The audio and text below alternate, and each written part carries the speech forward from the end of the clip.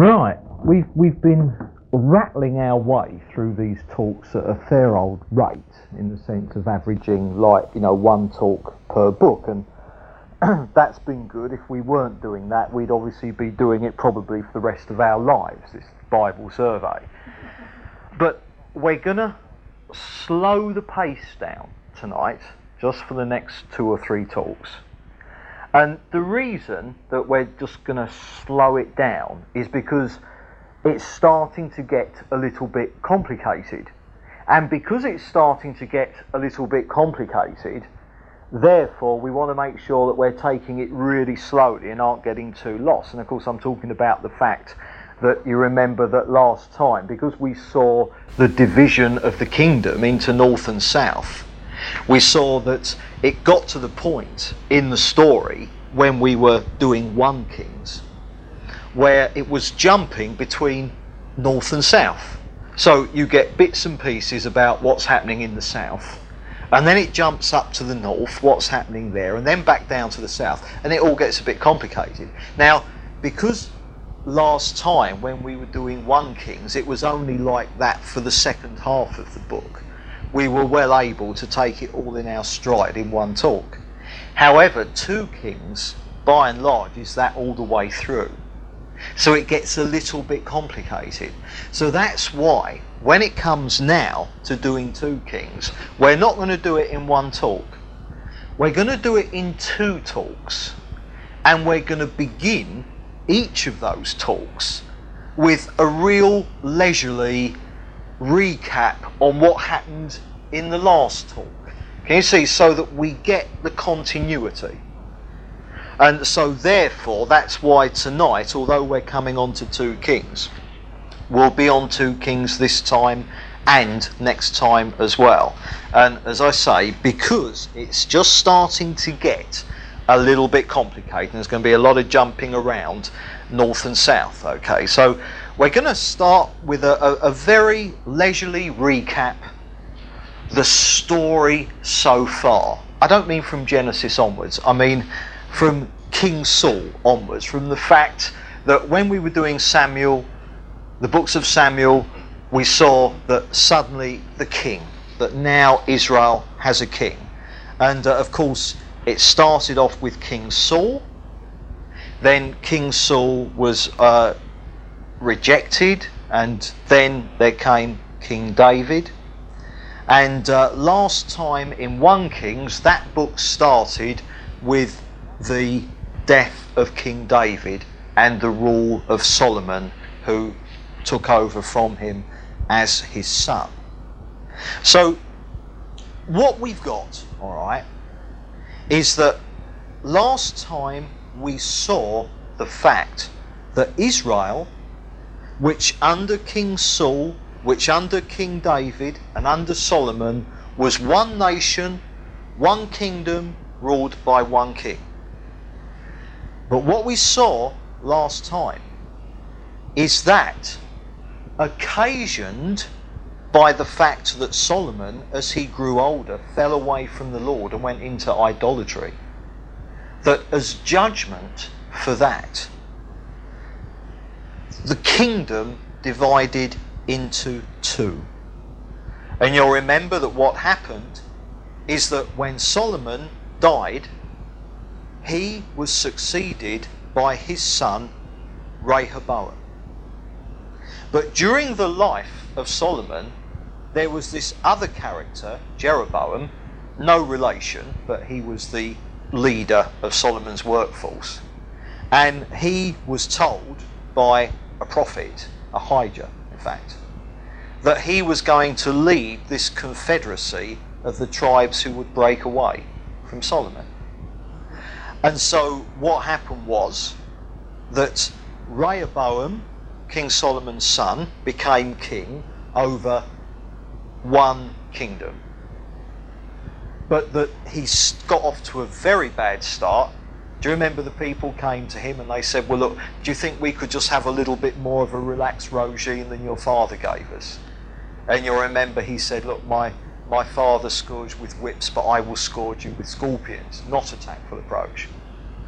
And that set the people off, and they said, oh, this is, no way, you're not getting our allegiance. And so that was when the division happened, and Jeroboam became the king of the confederacy who pulled away. All right, so we had King Saul, he was rejected, then King David, then his son King Solomon, and when Solomon died, his son took over, and it was then that this division of the nation into two separate kingdoms or nations happened. And you'll remember that we had Judah in the south, and the capital of Judah being Jerusalem. Now we've got to understand what this tribe consisted of, all right?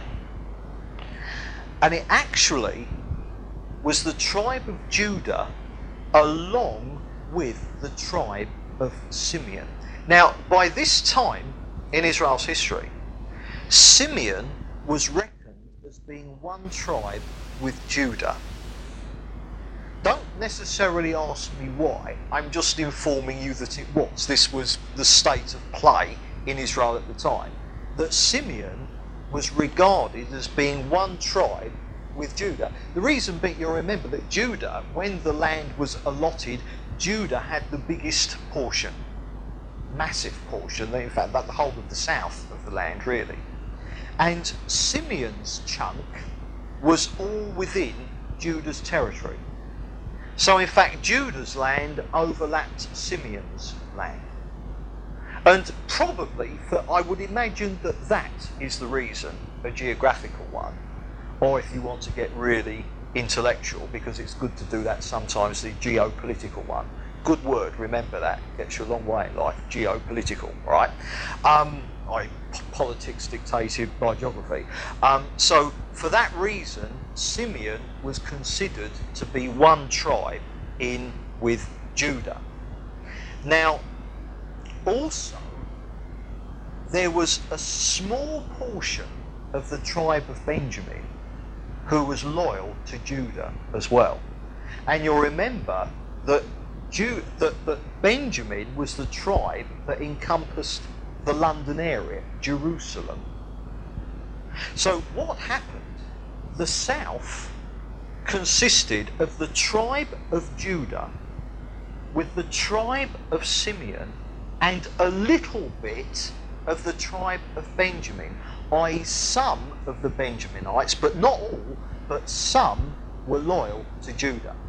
And so what happened was that Judah, with Simeon and this little bit of Benjamin, that was the amount of the people that made up the southern kingdom, the kingdom of Judah. All right? So you've got Judah in the south, the southern kingdom, made up of the tribe of Judah, the tribe of Simeon, and a little bit of the tribe of Benjamin.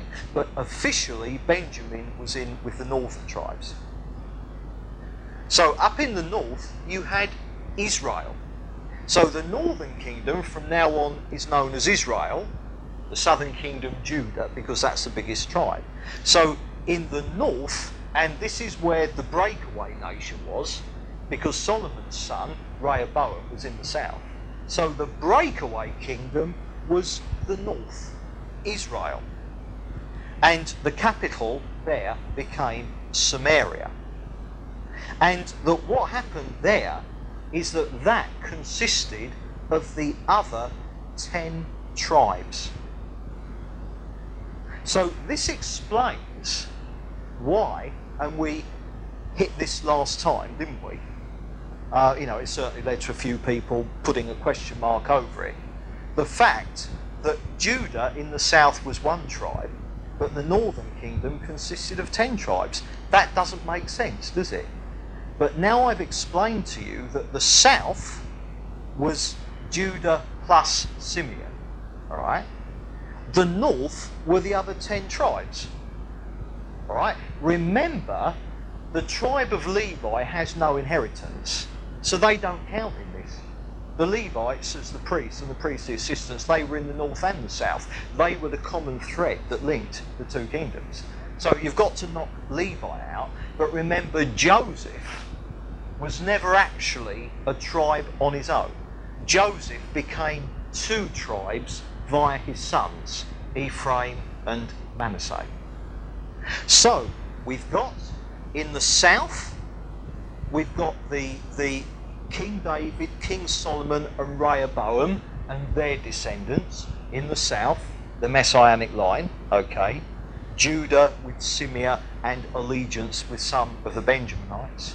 And in the north, the breakaway kingdom, Israel, the other 10 tribes. And as we're going to eventually see, that these eventually became what is still known today as the 10 lost tribes of Israel. Because in actual fact they vanished from history at a certain point. And we'll see, I think it'll be the next talk we do, how that came to actually be. And so that's where we got to last time, the division of the kingdom. We saw the death of King David, and you remember that rather cute thing about, you know, that girl Abishag, who was this hot water bottle. She was so old and couldn't stay warm at night. It was rather sweet, wasn't it? And we saw his death. We saw Solomon taking over. We saw the reign of Solomon. That took up a great deal of 1 Kings. Then his falling away and this judgment coming on him, and with this division of the kingdom. So then, now we've got to recap the history that we saw last time from Solomon onwards, and how that breaks down after the division of the north and the south. So we'll just kind of refresh our memories. This is all what we covered last time, so that when we come on in a few minutes to do 2 Kings, we're seeing the connection, you know, the way that it all connects. Because in effect, 2 Kings is just 1 King's carried on. You know, I mean, obviously the writer decided, I'll end it here, and then I'll write a book 2. All right. So then, we've had King Saul, King David, King Solomon. Thus far, kings over the whole land. All right. Solomon dies and is succeeded by his heir, his son Rehoboam. All right. Now then, it is in his lifetime that this division occurs. So we now have Rehoboam as the king in the south, Judah, plus the tribe of Simeon, plus a little bit of Benjamin. All right. So he is now the king in the southern kingdom. The breakaway kingdom decided that they would have Jeroboam as their king. So we've got Rehoboam, Solomon's son, in the south. We've got Jeroboam, the first of the kings of the northern kingdom, Israel. And we'll just remind ourselves of the history of the south first. So we've got Rehoboam, Solomon's son, reigning in the south. And I suppose had he been even more cloudy, he could have reigned in the north as well. Oh dear. It's been a bad day. No, it's been a good day, but it's been a distracting day. So if my humour is a little bit off tonight, that's why, right? Now, so Rehoboam, some would say, no, that's not off, that's normal. Right, so Rehoboam ruling in the south. Now, we saw that he was into idolatry. Remember, his father, Solomon, had backslidden in his later years. Rehoboam was idolatrous, so he was into idols, blah, blah, blah. And remember, we saw that during his reign, the south, Judah, was attacked by Egypt. Not invaded, but attacked. A raiding party, the Egyptian army, came in on a raid, and they stripped the temple. So that was how far this raid went. They got into Jerusalem, they got into the temple, and they stripped the temple. And of course, what they stripped it off was all the stuff made of gold, which was most of the inside of the temple. And they had it away on their toes with all the gold. And after Israel recovered from that attack, Rehoboam could only replace the gold with bronze. So in one generation from Solomon, who was the richest man in the world, we saw that last time, didn't we? So under Solomon, Israel was the richest nation on the earth and as rich as they could possibly be. Now, one generation later, because Solomon fell away and his son is into idolatry as well, one generation later, that which was gold and has now been nicked by the Egyptians could only be refurbished in bronze. You see, the blessing of God has gone. And Rehoboam reigned for 17 years, and he was 41 when he started to reign. And he was succeeded by his son Abijah. So Rehoboam dies, and his son Abijah, Solomon's grandson, King David's great-grandson, now takes over. And Abijah became king in the 18th year of Jeroboam's reign in Israel.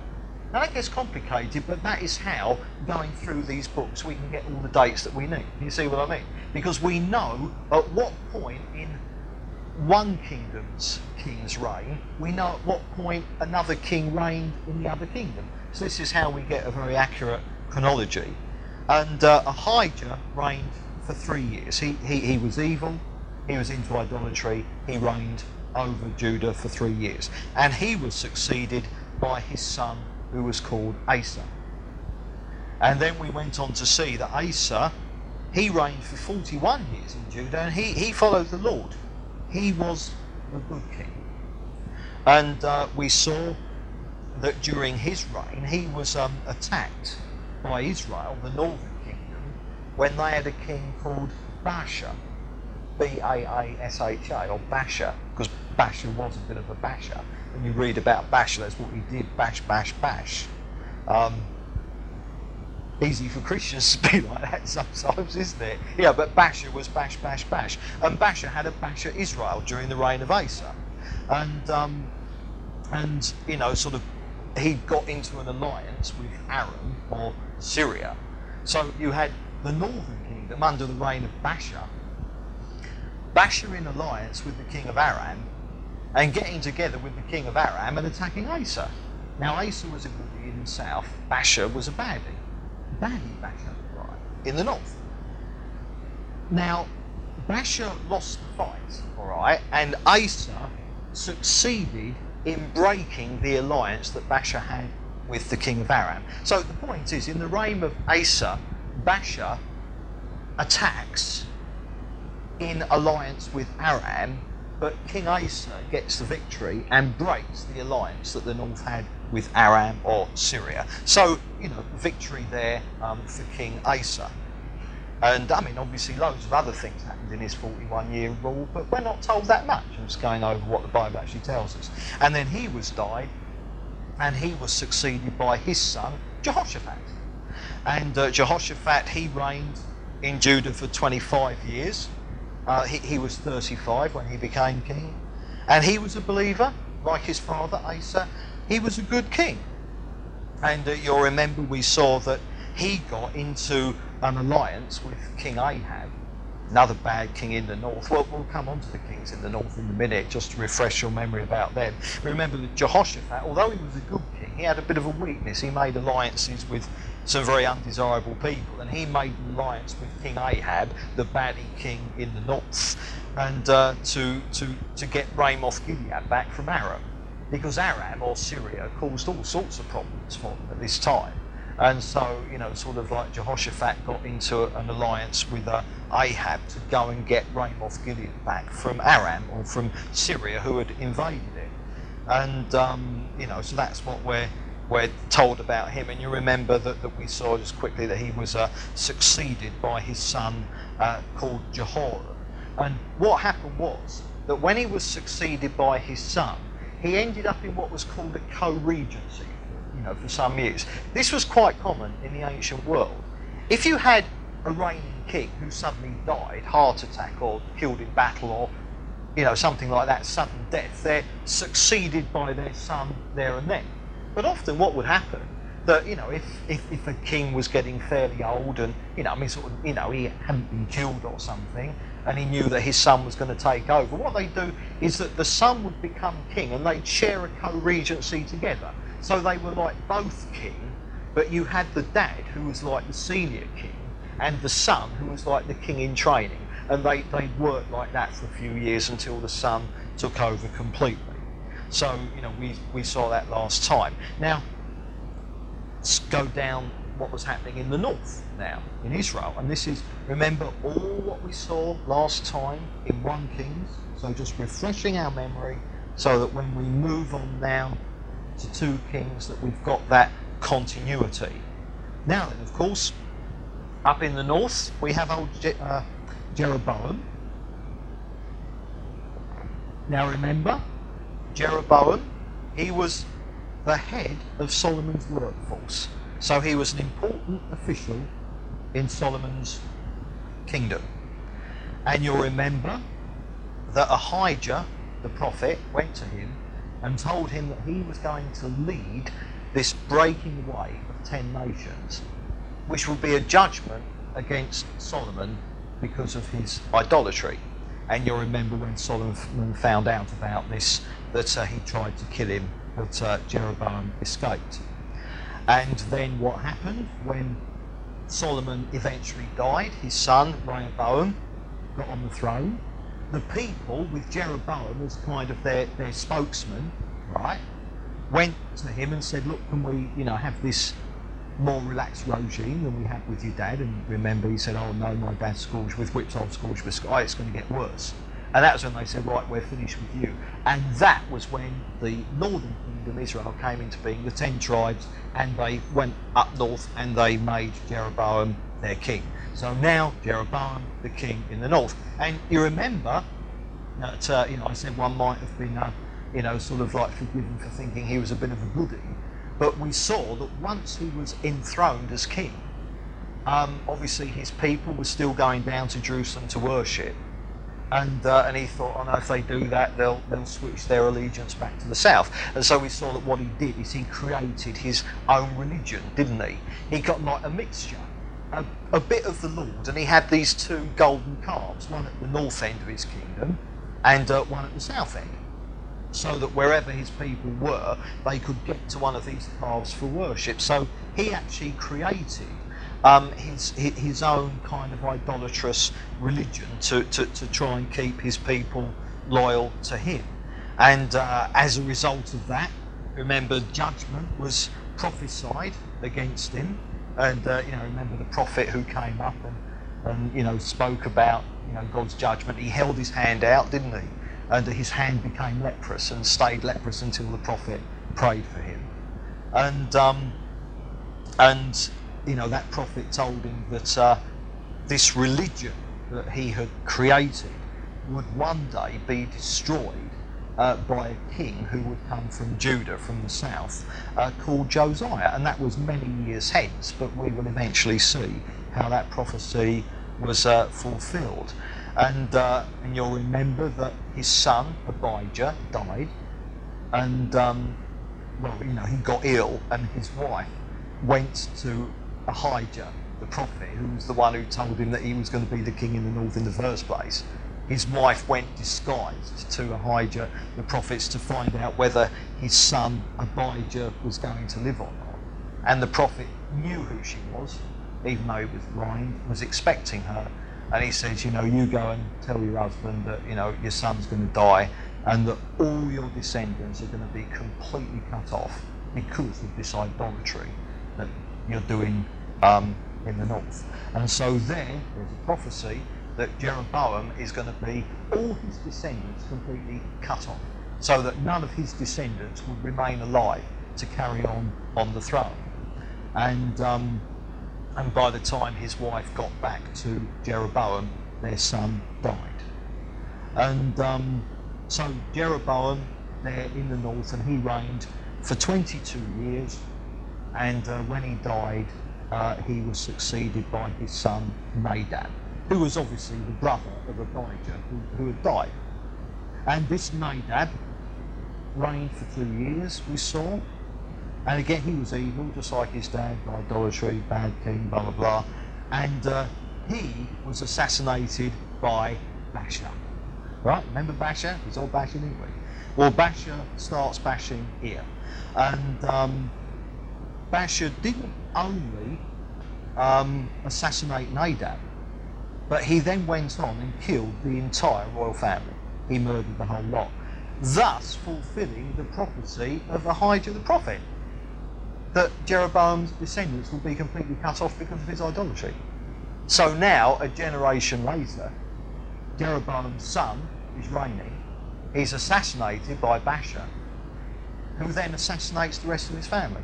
So now Jeroboam's descendants are completely cut off, thus fulfilling Ahijah's prophecy. So now Baasha takes over and he reigns. This is all in the north in Israel for 24 years. And again, like, he was baddie, naughty boy. Did the alliance thing, didn't he, with Aram, and then attacked the south. It's funny, the south had been left alone by the north, but now Asa is a good king. And so suddenly, this bad king in the north decides to attack the south. That's interesting, isn't it? The south had been relatively left alone because of, when all the kings were bad. But when Asa comes along, he's king in the south, a believer, suddenly the north, and they're all bad. They want to attack.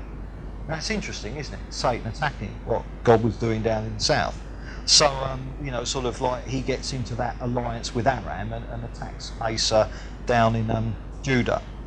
And as a result of that, a prophet, Jehu, comes onto the scene and prophesies to him that he was going to be judged, that he would die, and that his descendants would be cut off as well, as judgment against all his sin. So Baasha dies, and he's succeeded by his son Elah. Now Elah reigns for 2 years and was murdered while he was drunk. So got drunk and he was assassinated.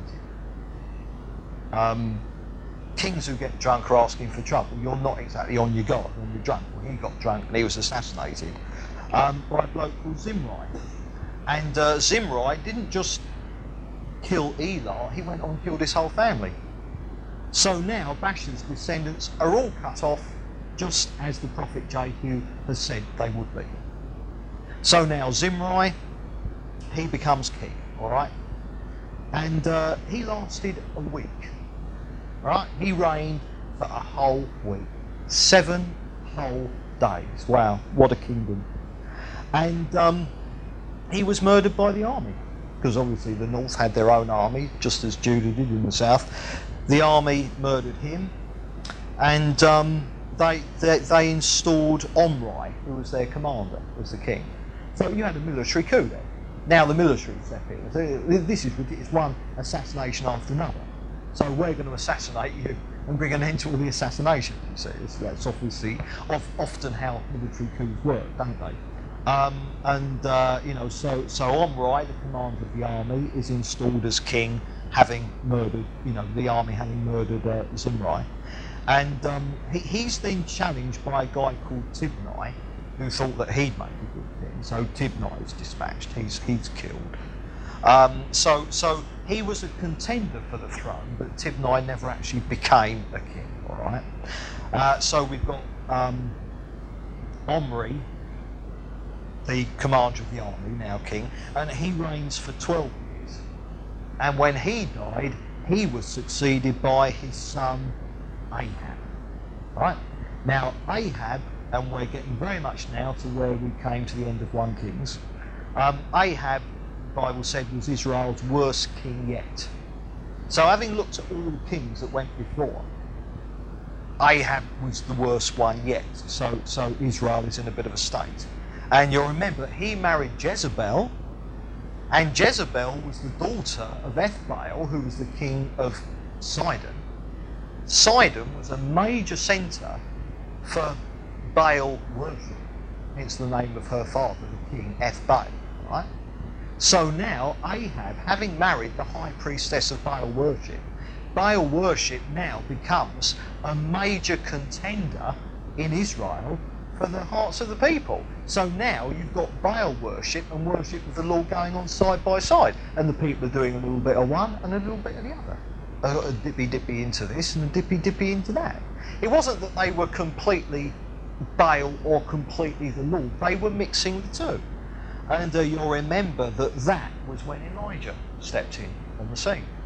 And Ahab was dealt with through him. And you remember Elijah, there's the drought, there's judgment on Israel for the idolatry of Baal worship. And then eventually Elijah challenges them to the contest on Mount Carmel, you know, the God who answers by fire. You've got the prophets of Baal there, and you've got Elijah there. And he does this thing to the people, look, you know, how long will you go limping between two different opinions?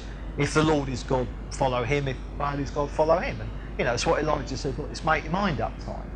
And obviously he calls down the fire from heaven, and the prophets of Baal can't. And so he exposes Baal for what he was, a no God, you know, nothing, you know, just a demonic deception.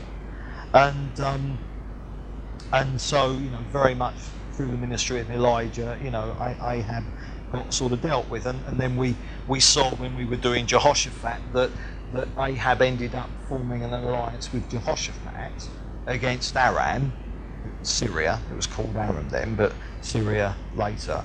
And he got into that alliance so that they could attack Syria and get Ramoth Gilead back from them. And as a result of that battle, Ahab died. So it was in that battle that Ahab died, and having reigned for 22 years. And he was then succeeded by his son Ahaziah. And so that brought us to where we were last week. That brought us to the end of 1 Kings. And at the end of 1 Kings last time, we were halfway through the ministry of Elijah. That's where, you know, Jehoshaphat in the south had, you know, come on the scene, but sort of like, you know, 1 Kings didn't home in too much on him, but mainly on Ahab. And we were halfway through the ministry of Elijah up in Israel in the northern kingdom. And you'll remember that he had just anointed Elisha to succeed him, and then Ahab dies in the battle against Aram for Ramoth Gilead. So where we come to, we're halfway through the ministry of Elijah. Elijah has just anointed Elisha to take over from him when he's taken up to heaven. Ahab has died in the battle with Aram to get Ramoth Gilead back. So Ahab is dead, and his son takes over. And Jehoshaphat, the good king in the south, Ahab has been in alliance with him. Jehoshaphat is still going strong in the south and moves into a co-regency with his son Jehoram. So that's where we were last time, and the date is now around 850 BC. King David was 1000 BC, now the date is like 850 BC. So that's where we ended last time, and now we move into 2 Kings, where it just carries on. So it's, you know, I mean, you know, try and forget it was 1 Kings, and this is just now, we just carry on as if we weren't in a new book at all. We carry on with that history that we've just seen. So we're going to meander through it at a very leisurely pace, because again we're going to have to do lots of jumping between back in the south and then meanwhile back at the ranch. It's going to be all that sort of stuff, jumping to and fro from the north and south, and there are times when the north and the south are working together, and it complicates it, so we'll take it very, very slowly. Therefore, chapter 1. No, I don't mean like that. I just mean that we're just going to, you know, like meander. So now we're on 2 Kings and chapter 1. That's not bad. We're halfway through, and that's just the introduction. Right, okay. Chapter 1, we're in the northern kingdom still. We're still in Israel, and Ahab's son, Ahaziah, is the king. So this is, we can see, it's very much the ministry of Elijah carrying on. Ahab has died in the battle at the end of 1 Kings. So here, his son, Ahaziah, has taken over as the king of Israel, the northern kingdom. And, oh, excuse me, sharp intake of breath. Right, so Ahaziah falls through the roof. It's one way to start a book off, isn't it? But that is how the book starts. Ahaziah, Ahab's son, king of Israel, up in the north, he falls through the roof and he hurts himself. So he's in a state. He sustains bad injuries. And what he does is that he sends a deputation of his men to inquire of occultists who worshipped the god Baal-zebub. You remember in an earlier talk we saw how that name eventually came to form, the name that the Jews used for Satan, Lord of the Flies. But anyway, he sends off a group of people to inquire whether or not he would recover from his injuries. So what happens here, he's fallen through a roof, he's hurt himself badly, and he is now indulging in occult healing. Now what happens is the messengers who he sent off to inquire of this god Baal-zebub, alright, the messengers who are on this errand are intercepted by Elijah, who sends them back to Ahaziah with the pronouncement that he would die, that because he turned to occultism and not the Lord, that he would die, that these injuries would lead to his death. And so Ahaziah doesn't like this. He gets a bit miffed that Elijah should have dared to have made this pronouncement to him. Now you'd have thought that he'd learned his lesson. I mean, everything his father went through with Elijah, but people like this are slow to learn lessons. I mean, the whole of the book of Proverbs really is saying that the fool doesn't learn his lesson, but the wise man does. And so what Ahaziah does, he dispatches a company of 50 soldiers, like a little battalion of 50 soldiers, to bring Elijah to him. So these band of 50 soldiers, they're off to find Elijah, ordering Elijah, come before Ahaziah, Elijah having proclaimed the word of the Lord to him.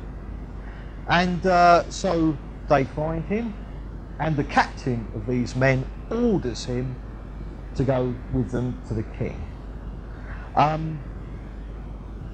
So they're consumed by fire. Elijah calls fire down from heaven on them. And so Ahaziah finds out what has happened, that his band of soldiers have been consumed by fire.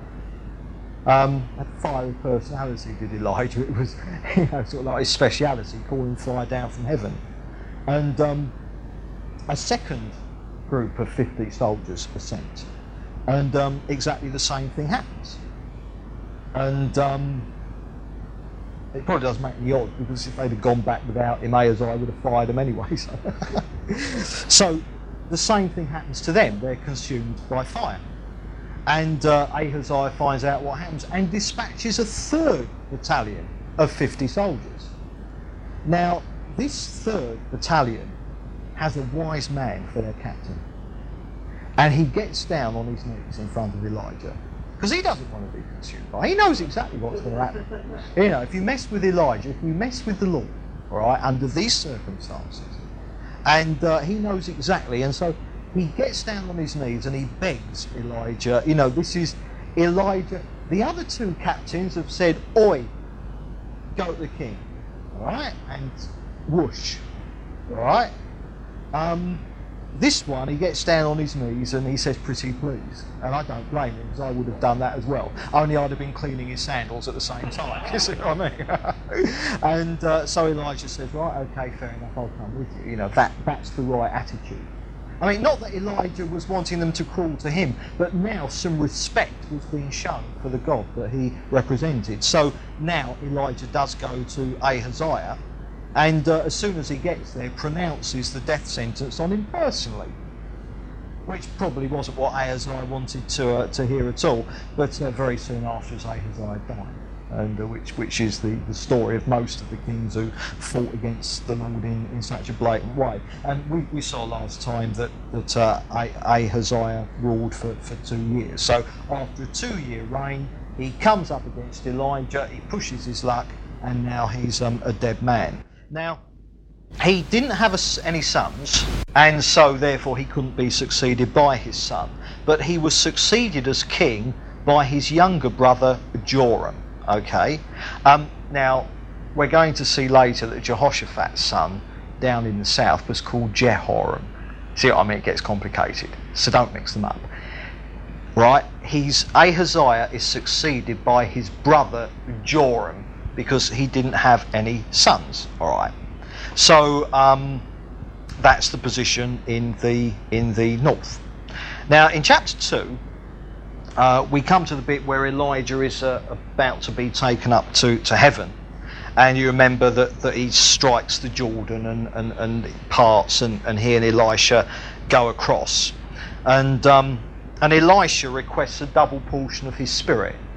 And what Elijah says, so he says, look, if you see me when I'm actually taken up to heaven, then your request will be granted. You know, it's a hard thing you've asked, though. I mean, not hard for God, but hard with it for him. Because if you're filled with the Holy Spirit, that's hard. It means tribulation, it means persecution, it means submission to the Lord.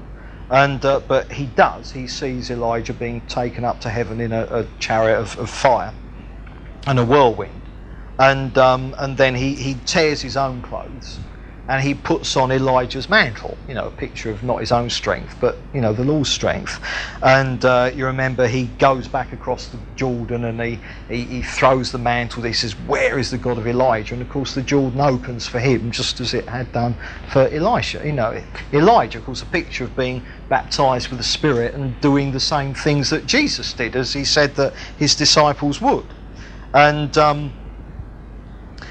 what he does is that he kind of then the prophets, Elijah had established like a school of prophets, and these prophets then want to go and get Elijah's body because they just think Elijah's dead, and Elisha says no, don't bother, because he's actually been taken bodily into heaven, and they don't believe him. They go and look for the body, blah blah blah blah blah. And then what happens is that now Elisha starts his actual ministry. And the first thing he does is that Jericho, he goes there, and the waters of Jericho, the water system that feeds Jericho, had become poisoned, so that the people couldn't any longer be drinking the water there. And of course, for a city, for its water supply to be poisoned, I mean, is, you know, the end of that city. Now, we saw last time, didn't we? It was in the days of Ahab, in Ahab's time, just a few years earlier, that Jericho had been rebuilt. And in the time of Joshua, when Israel came into the Promised Land, Jericho was the first city they took. And a curse was pronounced about, you know, against anyone who rebuilt Jericho. And a guy called Hiel did in the days of Ahab. And he was judged by God for it. So what we've got here is that one thing we do know is that Jericho should never have been built. It wasn't God's will at all. But it was built, it was in trouble, and so through Elisha, God blesses it. Now, that's Romans 8:28, isn't it? I mean, we spend half our lives out of God's will, don't we? It's just as well, you know, that Romans 8:28 is actually there, that all things work together for good. And here, Jericho gets blessed by the Lord. And so we've got, you know, sort of like the principle here that, you know, that even if there's something that isn't God's will, I mean, you know, sort of like some people who climb mountains, if you say, well, why did you climb that mountain? They say, well, because it was there. And if you say, well, look, God, but why did you bless Jericho? And he says, well, because it was there. If it's there, I'll bless it. And of course, what happens was that the waters were bitter, were poisoned, and Elisha threw salt in them. And then, after he threw salt in them, they were okay. And of course, salt is a picture in the Old Testament of Jesus. And so there's a nice little, you know, sort of like picture there, as it were. And after he's done that, you know, sort of like Elisha, he's then on the way to Bethel. So he's leaving Jericho and goes to Bethel. And a whole load of youths are there, and they mock him for being bald. They call him, you know, sort of like, they go up, you bald head. So they're hurling insults at him. And, you know, so I mean, from this we can probably deduce that he was indeed bald. And as a result of this, you must understand that they were here cursing a prophet. What happens is Elisha now curses them in the name of the Lord, and two bears appear and maul 42 of these youths. And so I suppose it was Elisha's way of sort of saying, look, don't take the mick because I can't bear it. That's what happened. So be kind of what's the lesson we're learning? Be nice to prophets, I think. Yes, right. Okay, right now chapter 3, and Joram, all right, has succeeded his brother Ahaziah, all right. So Joram is still the son of Ahab. Ahab's son Ahaziah is dead, and Ahaziah's brother Joram has taken over as king. And he wasn't as bad as his dad, but he was still pretty awful. So he's not quite as bad as Ahab, but nevertheless he wasn't very good.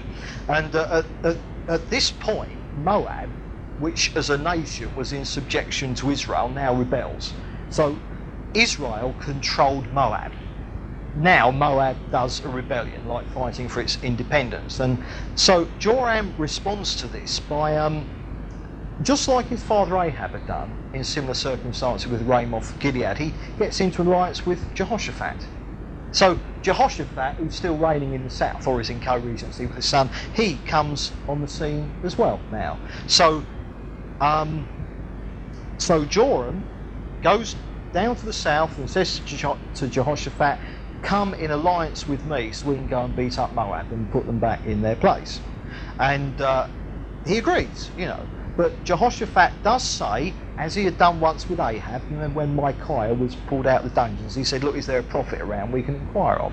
And Elisha turns up, and what he says is he says, look, I'm going to cooperate, but only because Jehoshaphat is in this alliance. So in effect, Elisha says, look, Joram, you're out of fellowship, but Jehoshaphat isn't. So this venture is going to be blessed because of Jehoshaphat. So you're going to have victory over Moab because of Jehoshaphat.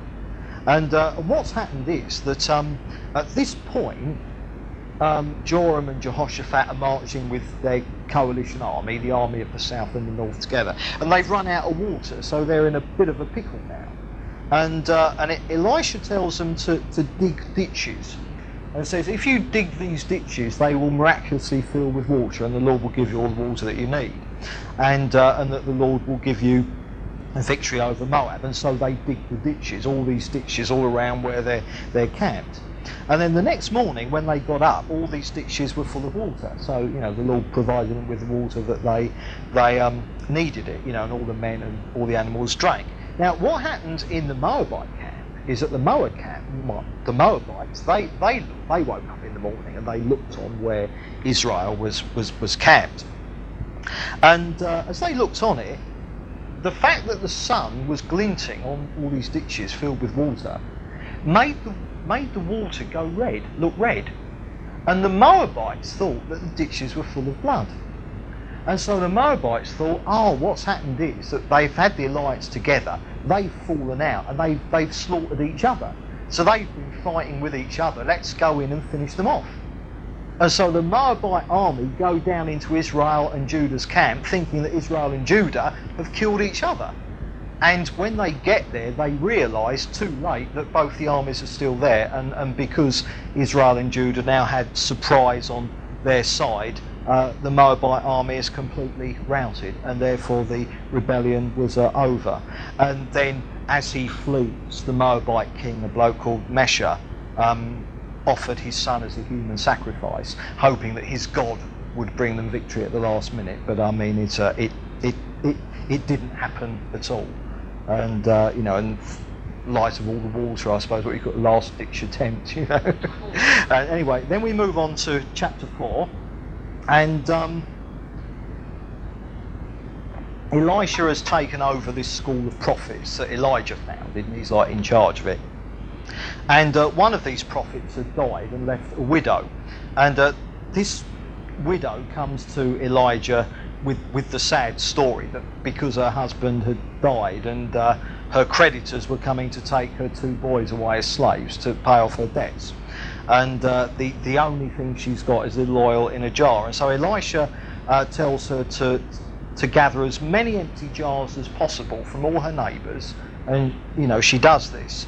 And then what she did with the little bit of oil she had, she was able to fill all these jars up with oil. And then Elisha said to her, right, okay, go and sell all your excess bottles of oil, and then you can pay your debts off and live off of the money you've got left. And so that's what happened, just a bit of and of course very reminiscent. You'll find that Elisha, his miracles, very similar to the kind of stuff that Elijah had done a few years earlier. And then there was a Shunammite couple who were Gentiles, but they lived in the land, and Elisha became friends with them. And what they did is that they set a room up so that Elisha and his servant called Gehazi, Elisha had a servant called Gehazi, could stay there whenever they wanted to. And Elisha eventually, because they become such good friends, says, is there anything I can do to repay your kindness? And what they said is that the wife was barren and that they wanted children, and so obviously the wife had children. And then a few years later, the boy dies, and the wife dashes off to find Elisha and tells them the bad news rather. And Elisha sends Gehazi to go straight to their house and to lay his staff on the boy's face. And so Gehazi does this, but nothing happens, and we'll see why later. And but when Elisha arrived, Elisha brought the child back to life, kind of laid on top of him twice, and then the boy sneezed 7 times and came back to life. And again, very similar to the miracle of the raising from the dead that Elijah had done as well. And then Elisha goes off to Gilgal for a meeting with his school of prophets that he runs, and there was a stew that was served up which was poisonous, and they all got stomach cramps and realised that there was they cried out, there's death in the pot. And so what Elisha does is he puts flour in it, and then they could all eat it and it was no problem. So similar to when he healed the waters of Jericho. And of course flour, meal, the meal offering, again a picture of Jesus, and you've got all this symbolism there which I haven't got time to go into. And he then feeds 100 people with 20 tiny little loaves of barley bread with plenty left over. So God does that sort of thing. Right, chapter 5. The commander of the Aramean army was a guy called Naaman. He was a good soldier in charge of the army, but he was a leper, and his wife had a Jewish girl who lived in the house with them, like as a maid. And this Jewish girl told her all about the ministry of Elisha, this prophet back home in her homeland and that. And so Naaman asked permission from his king if he could go and search this Elisha out. And the king, no problem. So the king, the Aramean king, writes a letter of reference to Joram. Remember Joram, the king in the north who took over from his brother Ahaziah, Ahab's son, all right, he's still the king in the north. And so the king of Aram sends a letter to Joram saying, I'm sending Naaman, my commander, so that he can be healed. Now then, Joram, healing wasn't his strong point, old Joram, you see. And when he gets a letter from the king of Aram saying about this, he freaks out thinking it's a trick for an invasion. So he gets ready for an invasion. So he thought, why is this king writing to me about healing? I don't know anything about healing. He wasn't very spiritual, you see. It's hardly his speciality. And but then Elisha explains to Joram, because Elisha knew the king. Elisha explained it all to him, and then Elisha sends a message to Naaman telling him to bathe himself 7 times in the river Jordan, and that he would therefore be healed of his leprosy. And this made Naaman angry, and on 2 counts. Firstly, Elisha didn't go to him personally, and Naaman thought that was a bit rude. And secondly, he considered Aramean or Syrian rivers to be far superior to a Jewish one, the Jordan. The nations thought the Jordan was an unclean river, because of their basic anti-Semitism and that. And so Naaman storms off in a rage. But his servants, who respect him, talk him round, and they say to him, look, if the prophet had told you to do some great thing, wouldn't you have done it? So that puts Naaman in his place a bit. Because obviously you can't earn a thing from the Lord.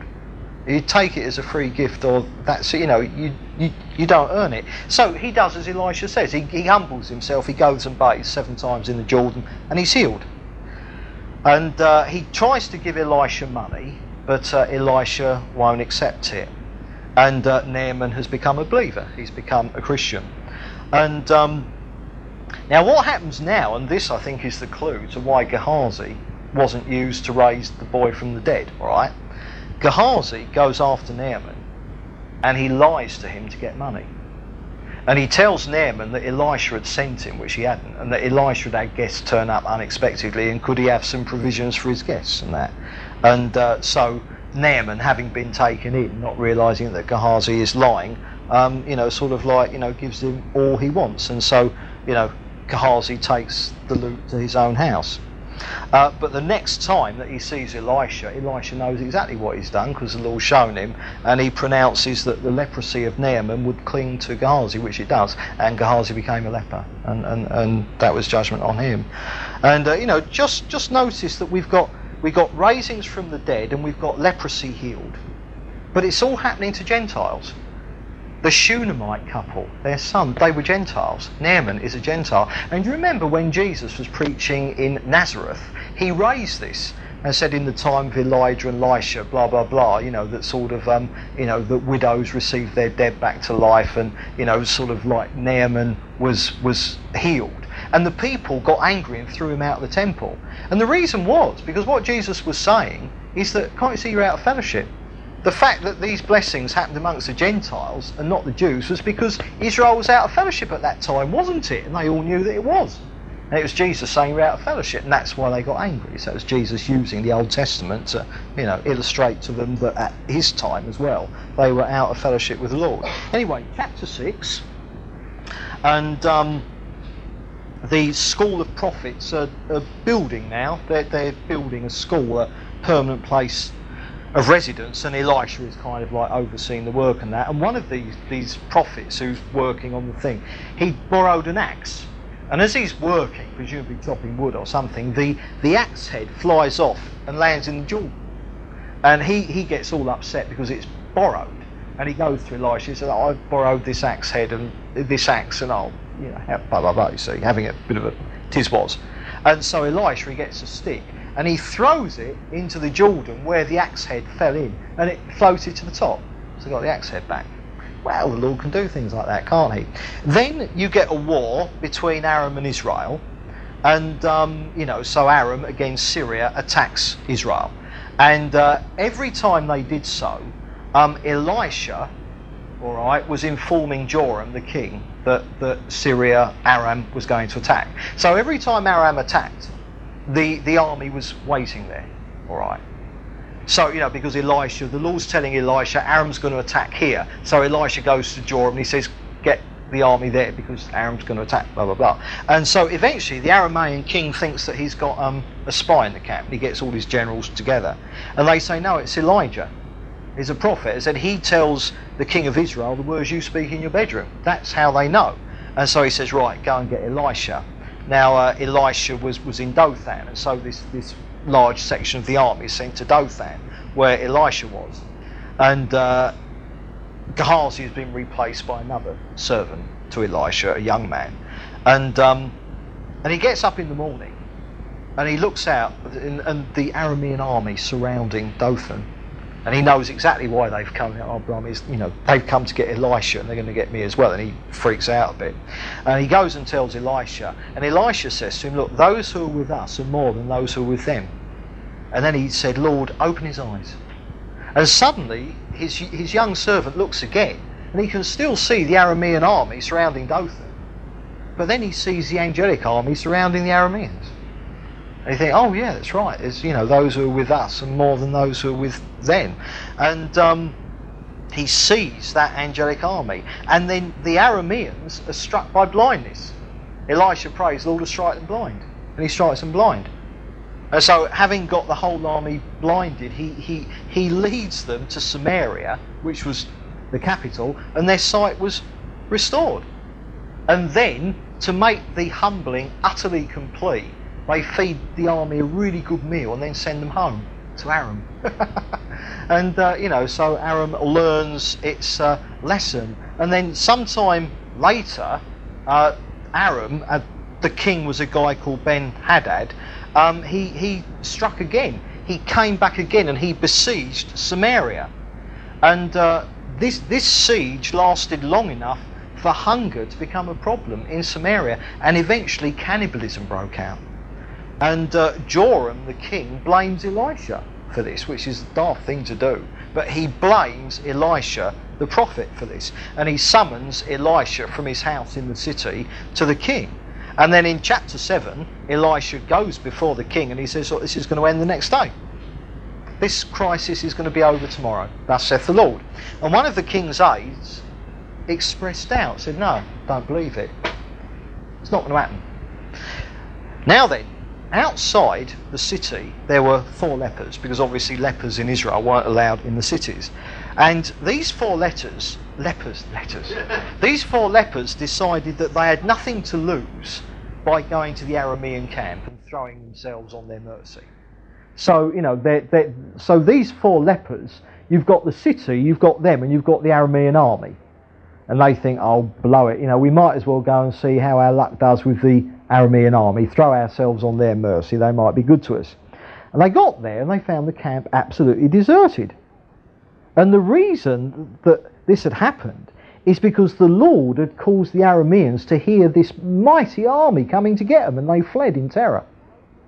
So the 4 lepers go to the Aramean camp, who are besieging Samaria, the capital of Israel, and they find that it's gone. The army has just gone. And, they kind of eat, drink and make merry. Because obviously they dive in and they hadn't eaten and drunk so well for months. And so they're having a whale of the time. Until they think, now hang on a sec, we better go into Samaria and tell them what's happened. The siege is over, that the army's gone. And so they do that. And so Joram sends out a group of men for a reconnoitre to see if this is really true. And when it's, that it's not, that these lepers weren't spies for Aram trying to, work a trick on them. And of course they, then discover that absolutely true. The Aramean army is gone. The siege is over. And the king's aide, who expressed doubts the day before, is then trampled to death in the rush of everyone to get to the Aramean camp to get something to eat. So there was judgment on him for expressing his doubts that the Lord wouldn't deliver them. And then in chapter 8, Elisha is told by the Lord that there's going to be a famine for 7 years, and so he sends the Shunammite family, who he had befriended, into Philistine territory where they'd be okay. And that's interesting, because there's the Lord warning the Gentiles, well, okay, just leave for a while because you'll be better off down there because there's a drought coming, because Israel's out of fellowship. And, so that was kind of, again, God blessing the Gentiles because Israel out of fellowship. And then Ben-Hadad, who's the king of Israel, who had besieged Samaria, he becomes ill. And he sends an aide, a guy called Hazael, to ask Elisha if Ben-Hadad would recover. Because even though, these kings often, although they were Gentiles, they knew that the prophets of Israel were genuine prophets. Now, do you remember that God had told Elijah to ensure that Hazael was anointed king of Aram? Now, what happens is, Elisha tells this guy Hazael that his master, his king, wasn't going to recover. And, but tells him to actually lie to the king and tell him to the contrary.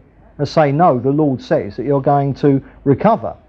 And Elisha tells him, this guy Hazael, that he's going to be the king of Aram in the place of Ben-Hadad, because that's God's will. But he weeps because this guy Hazael is being made king of Aram by God in order to oppress Israel, because Israel is so out of fellowship with the Lord. And so now Hazael is anointed as king of Aram, as the Lord had spoken to Elijah years earlier. And the next day, Hazael murders Ben-Hadad, and he then becomes the king. So Hazael is now king of Aram, just as the Lord has said to Elijah years before. Right, at this point, we switch down south. So we leave the north. Now we go down south, all right? And we go down south to old Jehoram. Now remember Jehoram, the son of Jehoshaphat. Jehoshaphat had been in co-regency with his son Jehoram. Okay, now Jehoram is king on his own. All right, and he does evil. He's not like Jehoshaphat. Jehoshaphat was a good king, but Jehoram isn't. He's evil, and he marries one of Ahab's daughters. So he, you know, this alliance that Jehoshaphat had with the north has shown his son a very bad example, because now his son marries one of Ahab's daughters. So now there's a bloodline between the south and the north. Very unhealthy. Now he begins his rule, this Jehoram, when he was 32, and he ruled for 8 years. All right. So what we've got is we've got Joram in the north and Jehoram in the south. They're not related to each other, but Joram in the north and Jehoram in the south. And it was while Jehoram was ruling in the south that Edom revolted against Judah in exactly the same way that Moab had revolted against the north. And of course the point is, when Israel was in fellowship with God, the surrounding nations bowed down to them. When Israel got out of fellowship with God, the surrounding nations broke away, got independence, and then became aggressive towards them. And now it's happening down in the south as well, because Judah's out of fellowship too. Now then, he dies. This is Jehoram, the son of Jehoshaphat, in the south. He dies and is succeeded by his son Ahaziah, not to be confused with Ahab's oldest son, who ruled a few years earlier in the north, who died at the command of Elijah. This is where it gets complicated. So we've got another guy called Ahaziah. All right, he is Jehoram's son, and he is now ruling down in the south in Judah. Again, he was evil like his father, and of course what you've got now is that he is the son, because his father married Ahab's daughter. This guy is bloodline to Ahab. And the point is, it's not just that now the king was related by marriage to Ahab's family. The king was like Ahab and his family. And this is the problem. If you cohort with evil, the evil rubs off onto you. And he gets into an alliance with Joram in the north, all right, to have a war against Hazael, who's become the king in Aram, all right?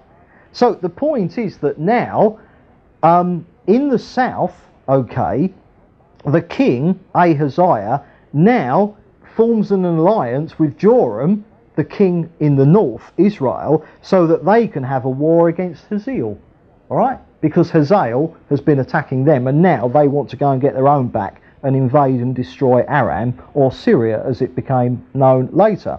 Now, whilst this happened, in this war, Joram, the king of Israel in the north, is wounded, all right? So he's wounded quite badly in that battle.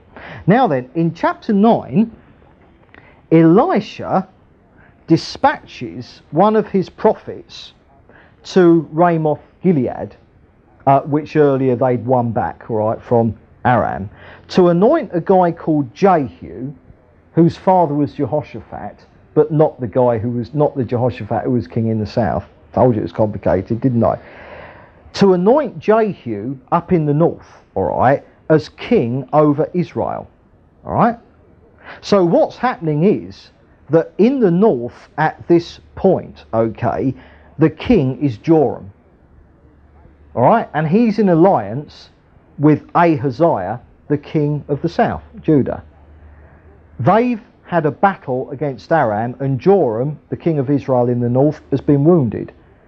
Under Elisha's being led by the Spirit, a guy called Jehu is now anointed to be king in Jehu's place and to rule over Israel in Jehu's place. And the prophet, who's been sent by Elisha, instructs Jehu, and this had been revealed to Elijah years earlier as well, all right, back in 1 Kings, instructs Jehu that he was to utterly destroy Ahab's family, so that all Ahab's descendants are to be wiped out, including Jezebel, who was his wife, all right?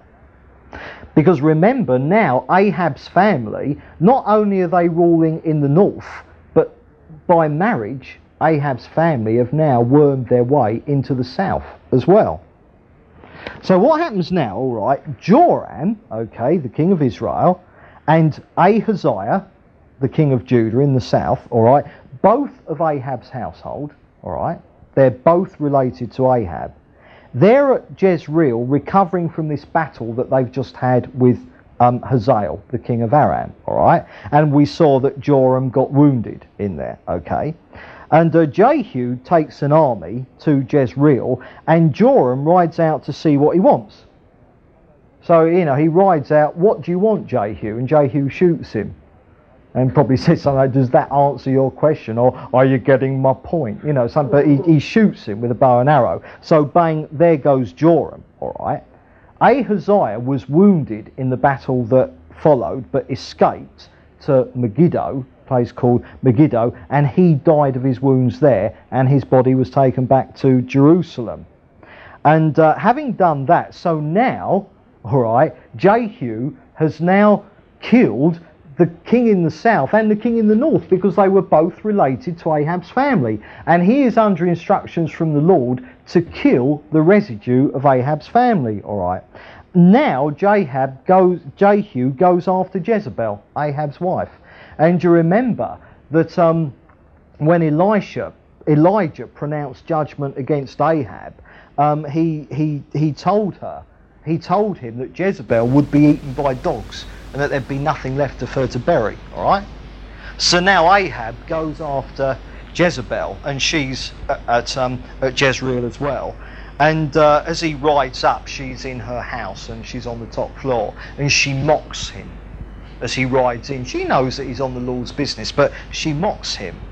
And then what happens is that on Jehu's order, her eunuchs, i.e. her servants, her eunuchs throw her out of the window, and so she falls to her death, and her body lies in the streets, and the dogs eat her, and there's nothing left for anyone to bury, just as Elijah the prophet had prophesied years earlier.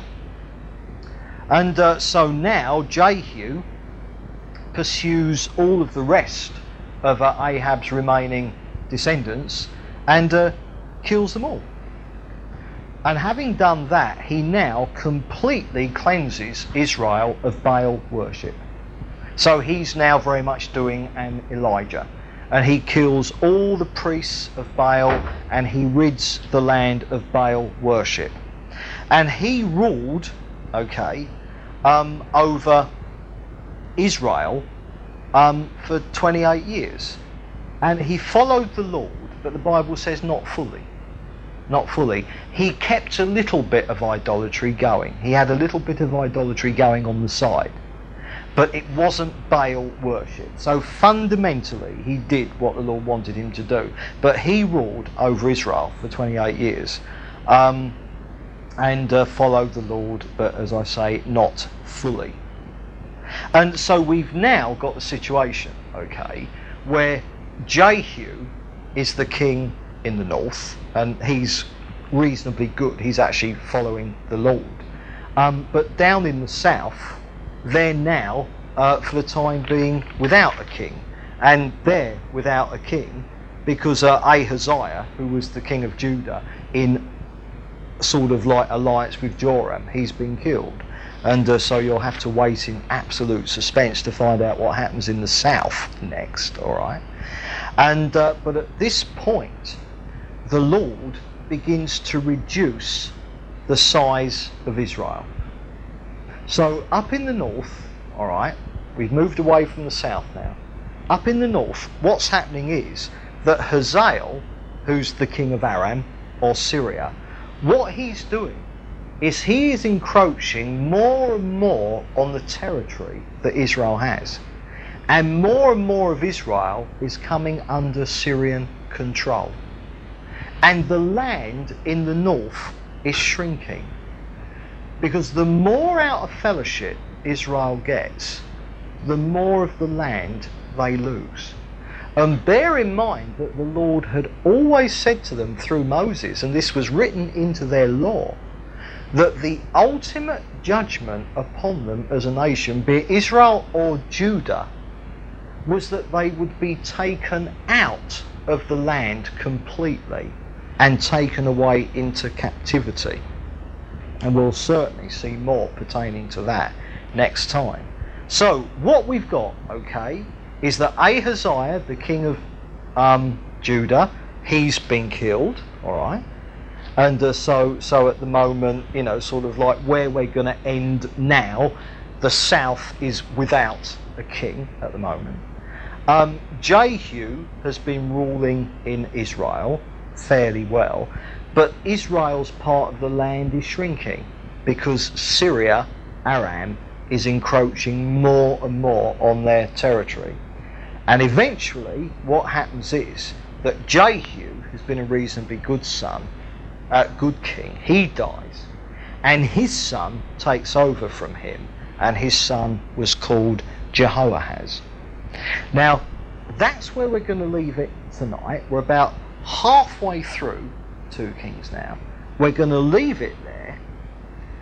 Next time, when we come on to do the rest of it, we'll start off with another recap that will quickly cover everything that we've done so far, because I know it's getting a bit complicated. There's no way for me to make this any easier, because this is the way that 1 and 2 Kings are written. I can't change the way that they're actually put together. But the point is, by taking it slowly now, I'm hoping that we'll be able to take more and more of it in, even though it is getting a bit complicated. So we're going to leave it there, but next time we will begin with a recap of everything that we've done so far to keep the continuity going. And in fact, next time we're going to see the history of Israel right up to the time, well, Israel and Judah, right up to the time when neither kingdom was left in the land, and both kingdoms, north and south, had been carted off into captivity. So where we're going to be by the end of next time's talk, the end of 2 Kings, is we'll have seen the history of Israel, the conquest of Canaan, coming into Canaan, taking it over in the time of Joshua, the 300 to 400 years of the time of Judges, all right, in the land, then the coming of kings, all right, so we've got Saul, David and Solomon, all right, and kind of like the golden era being at the beginning of the reign of Solomon.